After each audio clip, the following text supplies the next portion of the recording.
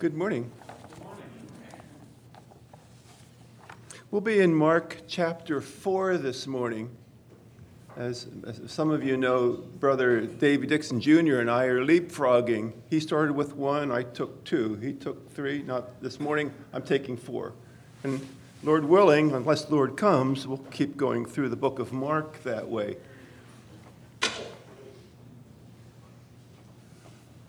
There's a lot of action in Mark. It's one of my favorite Gospels because of all the action. You read, immediately this happened, immediately he did this, immediately that happened. So it's, as Brother Davey started by introducing it, he pointed out this was for the Romans. There's not a lot of Jewish tradition in it, but Mark is written to the Romans to present to them the Lord Jesus Christ. This morning, what we'll be covering is actually some parables that Jesus told. It was his style of teaching. But before we do that, why don't we just go over to Mark chapter 3. And I'll just read verse 14. Then he appointed 12 that they might be with him, and that he might send them out to preach. I'll read 15 just for continuity, and to have power to heal sicknesses and to cast out demons. So now he has the 12 who are going to be living with him for 3 years, three and a half years. And he's going to be teaching them. He's doing miracles, but he's taking time to teach. And he has a particular style of teaching. It was traditional in those days for a teacher to often teach in riddles and puzzles. And if you weren't serious about it, you wouldn't understand what was being taught. And so let's read verses chapter 4, 1 and 2. And again he began to teach by the sea, and a great multitude was gathered to him, so that he got into a boat and sat in it on the sea. And the whole multitude was on the land facing the sea. And he taught them many things by parables, and said to them in his teaching, and we'll talk about the first parable in a moment. But you can picture this. It's a big crowd on the beach, and he's sitting in a boat. That's an unusual pulpit. But that's the way he was teaching to these folks. And he's going to teach them, and he's going to do it by parables. I always learned that a parable was an earthly story with a heavenly meaning. And what go back to the Greek where the word came from, it means to throw alongside. So here you had, it came to mean then a comparison. So here's a story, but it has a deeper meaning. And there's a puzzle involved trying to understand what's the meaning of this story as applied to the subject. And the subject always in the mind of the Lord Jesus Christ is the kingdom of God. How can I get people to trust me? Okay, that's his purpose, to increase the faith of his disciples. And he's going to teach them many things, but in this particular chapter, almost all of it has to do with the kingdom of God. And he's going to try to teach them some things concerning that. He's going to use parables. There's a difference between a parable and an allegory. My favorite allegory is Pilgrim's Progress. And every time you see a person, he has a unique name and what he does. Every point of an allegory has a purpose. And it's similar to a parable because there's the purpose in this story to get across a truth. A parable usually has just one main application. And so the first parable we're going to read about is a parable sometimes called the parable of the seed and the sower. And sometimes it's called the parable of the soil. And as you read it this morning, you'll find out really it is the parable of the soil. So let's look at the simple story. He tells this story. Listen, behold, a sower went out to sow. And it happened as he sowed, that is, he's throwing seed out. Okay, he's a farmer. He's throwing out seed. As it happened as he sowed, that some seed fell by the wayside, and the birds of the air came and devoured it. Some fell on stony ground, where it did not have much earth, and immediately it sprang up because it had no depth of earth. But when the sun was up, it was scorched, and because it had no root, it withered away. And some seed fell among thorns, and the thorns grew up and choked it, and it yielded no crop. But other seed fell on good ground and yielded a crop that sprang up, increased, and produced some 30-fold, some 60, and some 100. So there's 4 types of soil that the seed is falling on. The first is rocky. The next is stony. The next has thorns in it. And it's fertile. And the last is fertile, but it's weed-free. Okay, and each of these produces a different kind of a crop. Now, if you're a farmer and you're listening to this and you're really not interested in the spiritual content, you say, well, I need to be more, his story is telling me I need to be more careful in how I plant my seed. That's the very superficial look at a parable. It's a story, and that's all that it is. But he's using it as a method of teaching. So if you're interested in the kingdom of God, there's something deeper here. And that's what you have to figure out. If you're lazy, and really not serious about it, you won't get much further than that in a parable. It's just a story. If you're a politician, you might say, I need to start a farm education program. Look at it superficially. A salesman, well, he's encouraging my fertilizer business. I should really help that farmer. Each person who's looking at this has a different way of looking at it. But he's trying to teach the disciples, and they don't understand it. So that's what they say next. Well, the Lord says, he that has ears to hear, let him hear. In verse 10, though, they come back to him. And when he was alone, those around him with the 12 asked him about the parable. And he said to them, to you it has been given to know the mystery of the kingdom of God. But to those who are outside, all things come in parables, so that seeing they may see and not perceive, and hearing they may hear and not understand, lest they should turn and their sins be forgiven them. What he's doing is pointing out to them there are those who are really not serious. And to them, they'll just hear it and it won't have any impression on them. And the parable, though, is a way of teaching. So then he's going to explain this one in particular. There's 4 here. The first one he explains. The next 3 he really doesn't, and you have to think about it. In verse 13 then, he said to them, do you not understand this parable? How then will you understand all the parables? And he begins in verse 14, he really starts to tell the story again, only to give insight into what the key is to unlock this puzzle.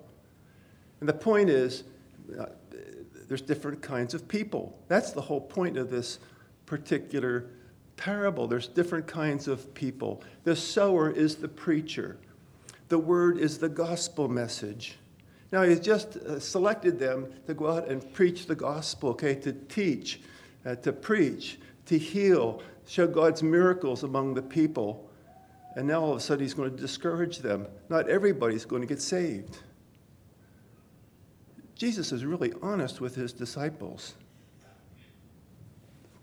There's some things you won't have any control of. You can preach the most eloquent gospel message, and not everyone will get saved. Why? Because there's different kinds of people. That's the purpose of this parable. So look at the first person. These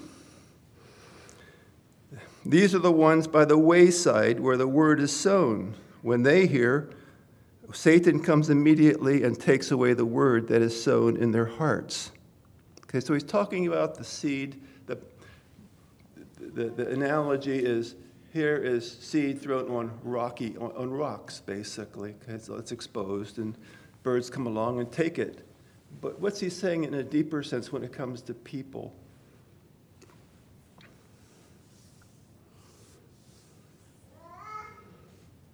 These are people who hear the word, but they're indifferent to it. It makes no impression. Their heart is rocky. They're really not interested in hearing this message.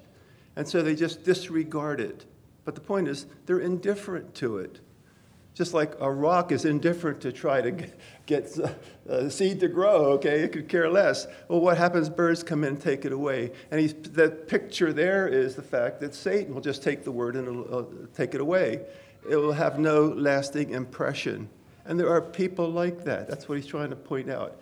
You're going to lay down your lives, actually, for the gospel. And it'll have no effect on some people. So that's the seed that's thrown onto the wayside or the rock, or onto the rocks. The next is the verse 16. These likewise are the ones sown on stony ground, who when they hear the word, immediately receive it with gladness, and they have no root in themselves, and so endure only for a time. Afterward, when tribulation or persecution arises for the word's sake, immediately they stumble. Okay, so you can picture stony ground with a thin layer of dirt. And those of you who are gardeners might have this problem in your yard. And it just doesn't work, right? Something might spring up. I have an area where I always seem to get grass when it rains, but as soon as the sprinklers are off and it stops raining, it dries up. That's what this is speaking to. It could be in cracks, whatever, in my sidewalk. But anyway, the point is, what he's saying here, there's some people who, in the emotion of the moment, not really thinking much very deeply about the gospel message they're hearing, will say, I'll go with that. That sounds good to me. And all people around me are doing the same thing. I'll just go with the crowd. That's easy to do. And they make a profession of faith. They trust Christ. But what happens? If you picture a blade of grass growing, it gets watered, okay, and then you can buy actually pieces of grass like this. Your kids can do this as an experiment, okay? You can put it in water and make it moist, and the grass will grow, and you can watch it. But the point is, once it starts drying, there's no real depth into dirt, into nourishment, and it just dies. Soil will push up maybe a green blade, so you'll think, it has life, it's living. But as soon as there's persecution, Jesus says in that person's life, the plant will stop growing. And actually, Spurgeon said this was his deepest worry, that he was this kind of a person. Charles Spurgeon said, this is my biggest fear, that I'm that kind of person, that I'll show all this greenery, but inside, my spiritual life is not as deep as it should be, as it needs to be, as I want it to be. And that was his biggest fear, that he'd be like this blade of grass that had no root. And it would just look beautiful to the eye when the times were right, but when times are tough, it would melt away. That was his biggest fear. A superficial response, an emotional response to a message. So what's the third type of soil? That's verse 18. Now these are the ones sown among thorns. They are the ones who hear the word, and the cares of this world and the deceitfulness of riches and the desires for other things, entering in, choke the word, and it becomes unfruitful. So here's fertile soil, but there's competition. And because of that competition, and in terms of a person, I'll get to this point in a second. There's a little bit of all these things in me, but the point is, in this kind of person, you have an interest in this. I want to do that. It takes time. I have an interest in that. It takes time. And I have these goals in life. They take time. And there's all this competition for your attention and for your time. Okay, and what happens to the word? The fruitfulness of the word. It's choked out.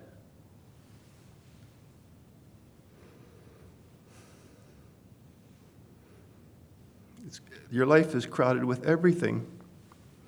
So he's telling there's these kinds of people. very fertile soil, but everything else can grow in that soil. And there's competition. And the last is fertile soil, but there's no weeds. Okay, and verse 20. But these are the ones sown on good ground, those who hear the word, accept it, and they bear fruit, some 30-fold, some 60, and some 100. Obedience to Christ and acceptance of him. And there's depth because they think about it, okay? There's a deepening process in the Christian life. And as you read God's word and you go through the struggles of everyday life, the purpose is for us to dig down, so to speak, in our faith in him. And that's his goal, is to increase our faith in him. And then we bear fruit upward. And that's a lovely picture of the true Christian life. And that's his goal, is to let the disciples know there will be people like this. And you look at ourselves now, and you look at these types of soil, and there's a little bit of it in me, and maybe in you. You're not totally rocky, you're not totally stony with a thin layer of dirt. But if it's rocky, sometimes you'll hear the word, will make no impression on you. Or you might hear something, and in a moment, have an emotional response, but later, it doesn't mean that much to you. Or you might hear the word and you have so many other things going on that you really don't have time for it. Maybe a quiet time, no more quiet time. Or, whatever it takes for you to be fruitful, to get into that nourishment of the word, there's no time. You're too busy with other things. Or it could be that there are times you are so fruitful, you're able to teach a Sunday school class, preach the word, visit the sick, and share a word, encourage somebody through a letter, and you're fruitful. And that's the true Christian life. So I don't know about you, I don't know if you could say to this person, that person in this room this morning, you're all this or you're all that. I find in myself a little bit of each of these things. But we all want to be fruitful.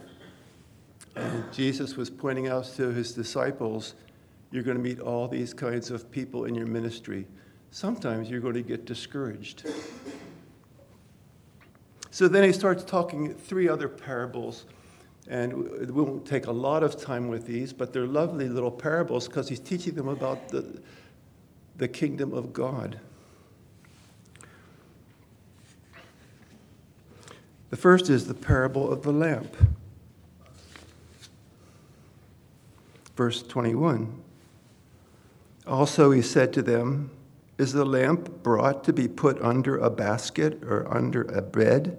Is it not to be set on a lampstand? For there is nothing hidden which will not be revealed, nor has anything been kept secret, but that it should come to light. If anyone has ears to hear, let him hear. Well, do we have ears to hear?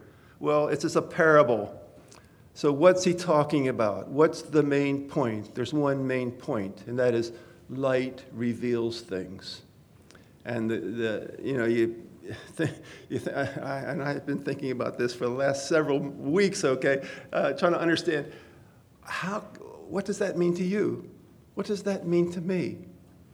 And the nearest I can get for this parable, it's a difficult parable in a way. I know in John we're told to be the light to the world, or in Matthew, if you're in the kingdom of God, if you're a citizen in the kingdom of God, you should be characterized by the fact that you're a light in this world, okay? And also in John, he says, I am the light of the world. And what happens to light? Well, it reveals things. And so he's saying, if you have this light within you, or if you're speaking about me and I am the light of the world, don't put it under a basket. Don't hide it.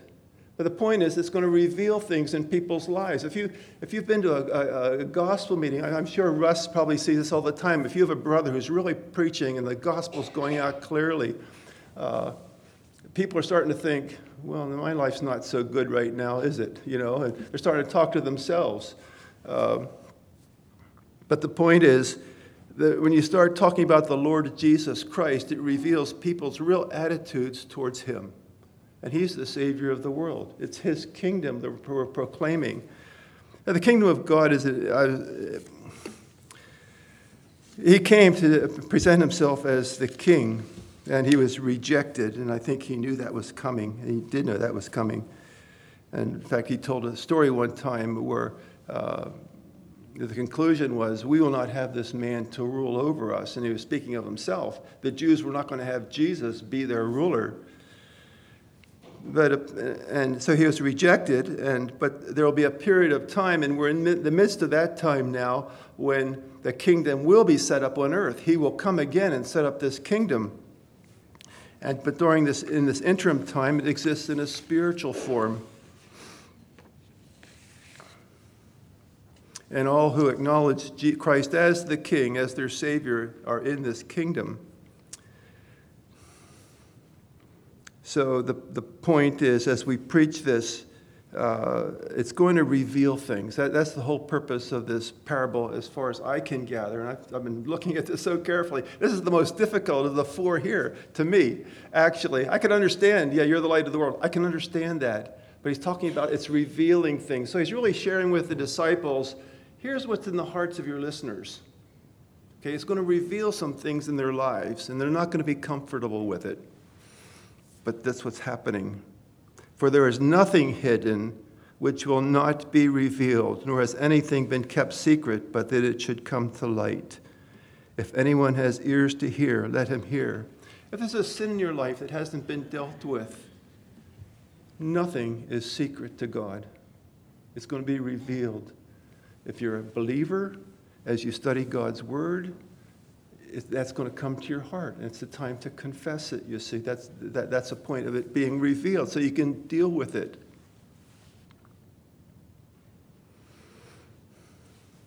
The rest of these verses in this section here, he told them something that you read in other places. It's really not a parable.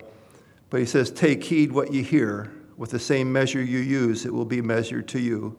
And to you who hear, more will be given. So be careful what you hear. And if you're careful with what you hear, more will be given to you. If you act on it. It's easy to hear a message and it goes in your ear. Much more difficult for a message to reach your heart. I struggle with that. I hear things. I hear great messages. But does it sink into my heart?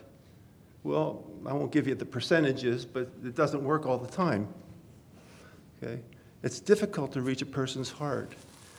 But if you're listening, and the point is this whole chapter is, this is for the serious Christian. And if you're considering these things, you must think about them and then be careful what you hear. But let's go on to the next parable. That's verse 26. He said, the kingdom of God is if a man should scatter seed on the ground and should sleep by night and rise by day, and the seed should sprout and grow. He himself does not know how. For the earth yields crops by itself, first the blade, then the head. After that, the full grain in the head. But when the grain ripens immediately, he puts in the sickle because the harvest has come. What's the purpose of this? What's the key to this puzzle? What unlocks it? The man who scatters a seed doesn't know where he doesn't understand this mysterious power that makes things grow. There's some things that are secret. God's kingdom grows secretly. And you can't always put your finger on this led to this, led to this, because God works in mysterious ways. Some things happen in an unseen way through the Holy Spirit. There's power there, but it's unseen. That's why the gospel can flourish in places you don't expect. There's an allegory in Pilgrim's Progress that also describes something that's unseen, and it's always an encouragement to me to read this and consider it again. Christian has made his way to a place called the Interpreter's House.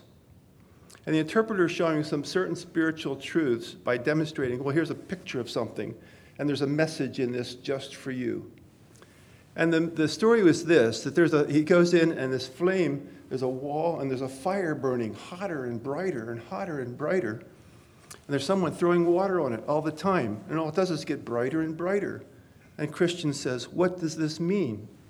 And the interpreter says, that's the work of grace in a person's heart. And Satan is trying to quench it. Keeps throwing water on it, and the flame's getting bigger and bigger. And then he says, I don't understand this. And the interpreter takes him around to the backside of the wall. And there's a person there throwing oil at the foot of the wall that's making its way through. And the point there is that's Christ doing a work of grace in a person's heart. And he's feeding this fire, this work of grace in the person's heart. But the person it doesn't know where it's coming from, but it's coming from him. And so things happen in an unseen way to a believer.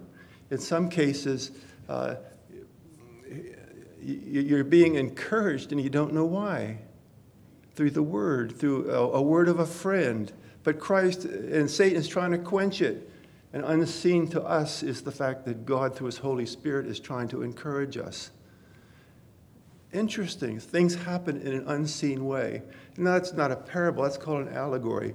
But the point here is that just like this story here where the farmer sows the seed and all mysteriously, the grass grows. He doesn't understand the power in earth that would do that.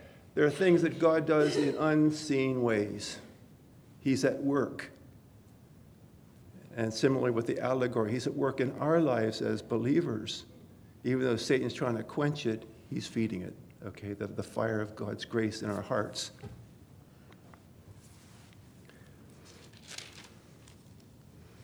One more. The parable of the mustard seed. Then he said, to what shall we liken the kingdom of God? Or with what parable shall we picture it? It is like a mustard seed, which when it is sown on the ground is smaller than all the seeds on earth. And when it is sown, it grows up and becomes greater than all herbs and shoots out large branches so that the birds of the air may rest under its shade. Okay, well, here's a picture of something that starts small and will grow big. And he's speaking of his church. It's going to start out as a small, persecuted minority. And that's how it starts in a lot of places, a small, persecuted minority. But it's going to grow. It's going to grow bigger and bigger and bigger.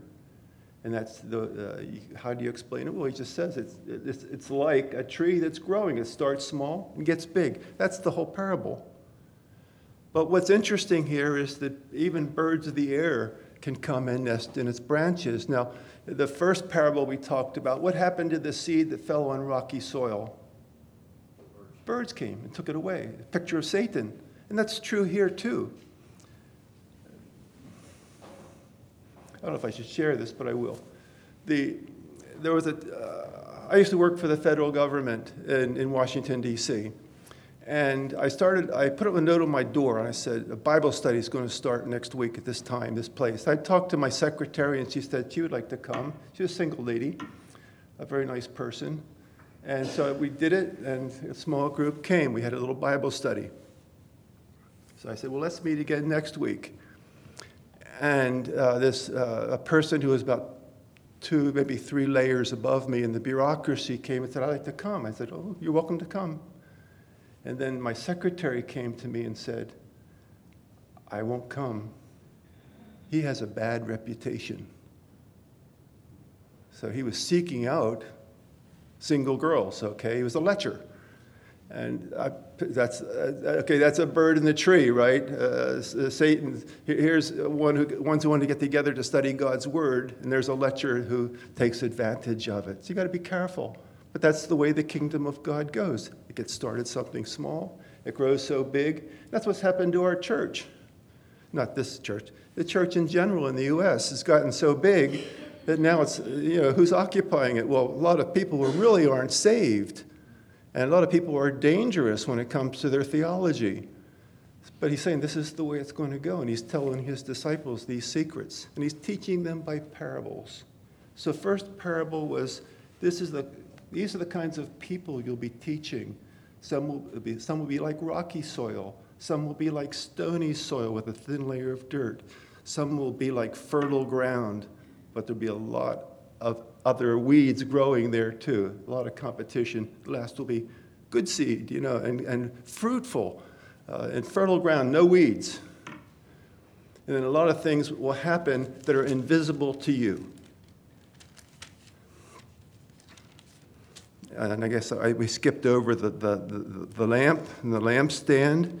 But what we'll be doing is revealing the things. God will be revealing things to people's hearts as you preach the gospel message. But that's the purpose of light. So don't cover the light. Keep it bright, okay? And keep preaching the word. And this last one it's going to start small, but it's going to get really big. You got to watch out for who might come into this tree and nest there. And that's all they're doing, is nesting there, looking for trouble. So in verse 33, we find out he summarizes these teachings, and he says, with many such parables he spoke the word to them as they were able to hear it. But without a parable he did not speak to them. And when they were alone, he explained all things to his disciples. Interesting. So there were crowds who would come because of the thousands would come for healing and to see some miracle, and it'd have no impact on them. They wouldn't take any of this seriously. There are others who would hear and they'd listen and they'd start bearing fruit. Okay, and that's the way he taught. He taught by parables. You have to be serious about it to understand these things.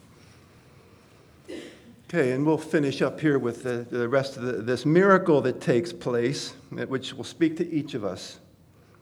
On the same day, when evening had come, he said to them, let us cross over to the other side. Now, when they had left the multitude, they took him along in the boat as he was, and other little boats were also with him. And a great windstorm arose, and the waves beat into the boat so that it was already filling. But he was in the stern, asleep on a pillow. And they awoke him and said to him, Teacher, do you not care that we are perishing?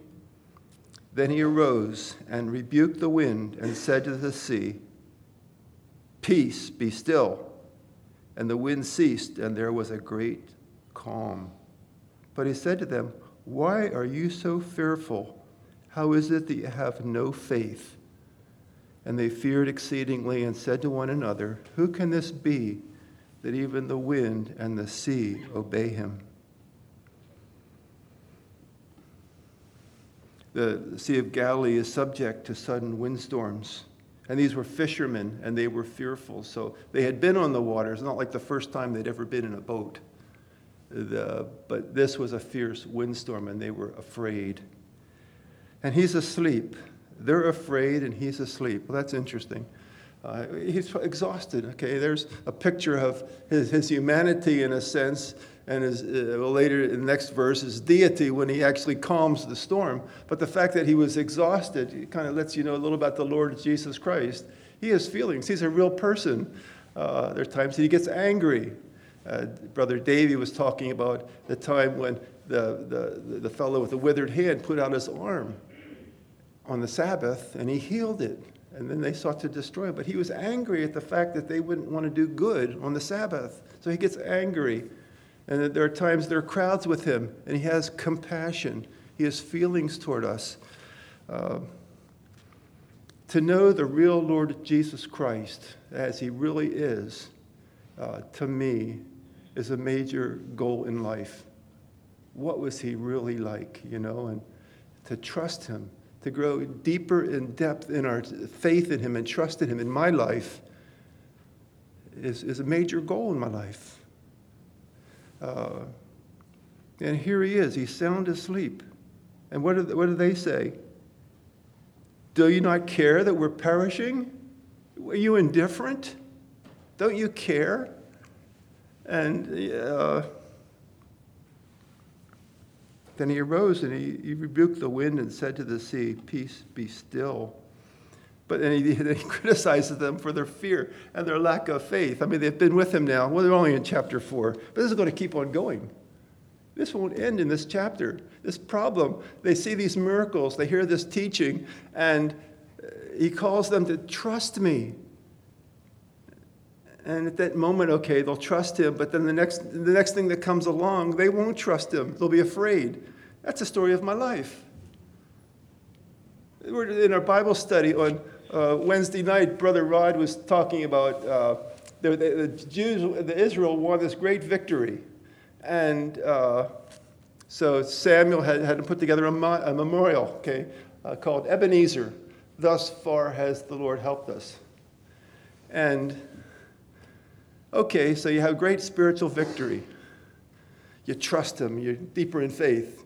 Then another challenge comes along next. What am I going to do? Okay, we're learning the same way. But the point is, every challenge to us is to deepen our faith and trust in him. And that's what he wants in our lives, to trust him more. Trusting Jesus, that is all. That's his goal in our lives. Trust him.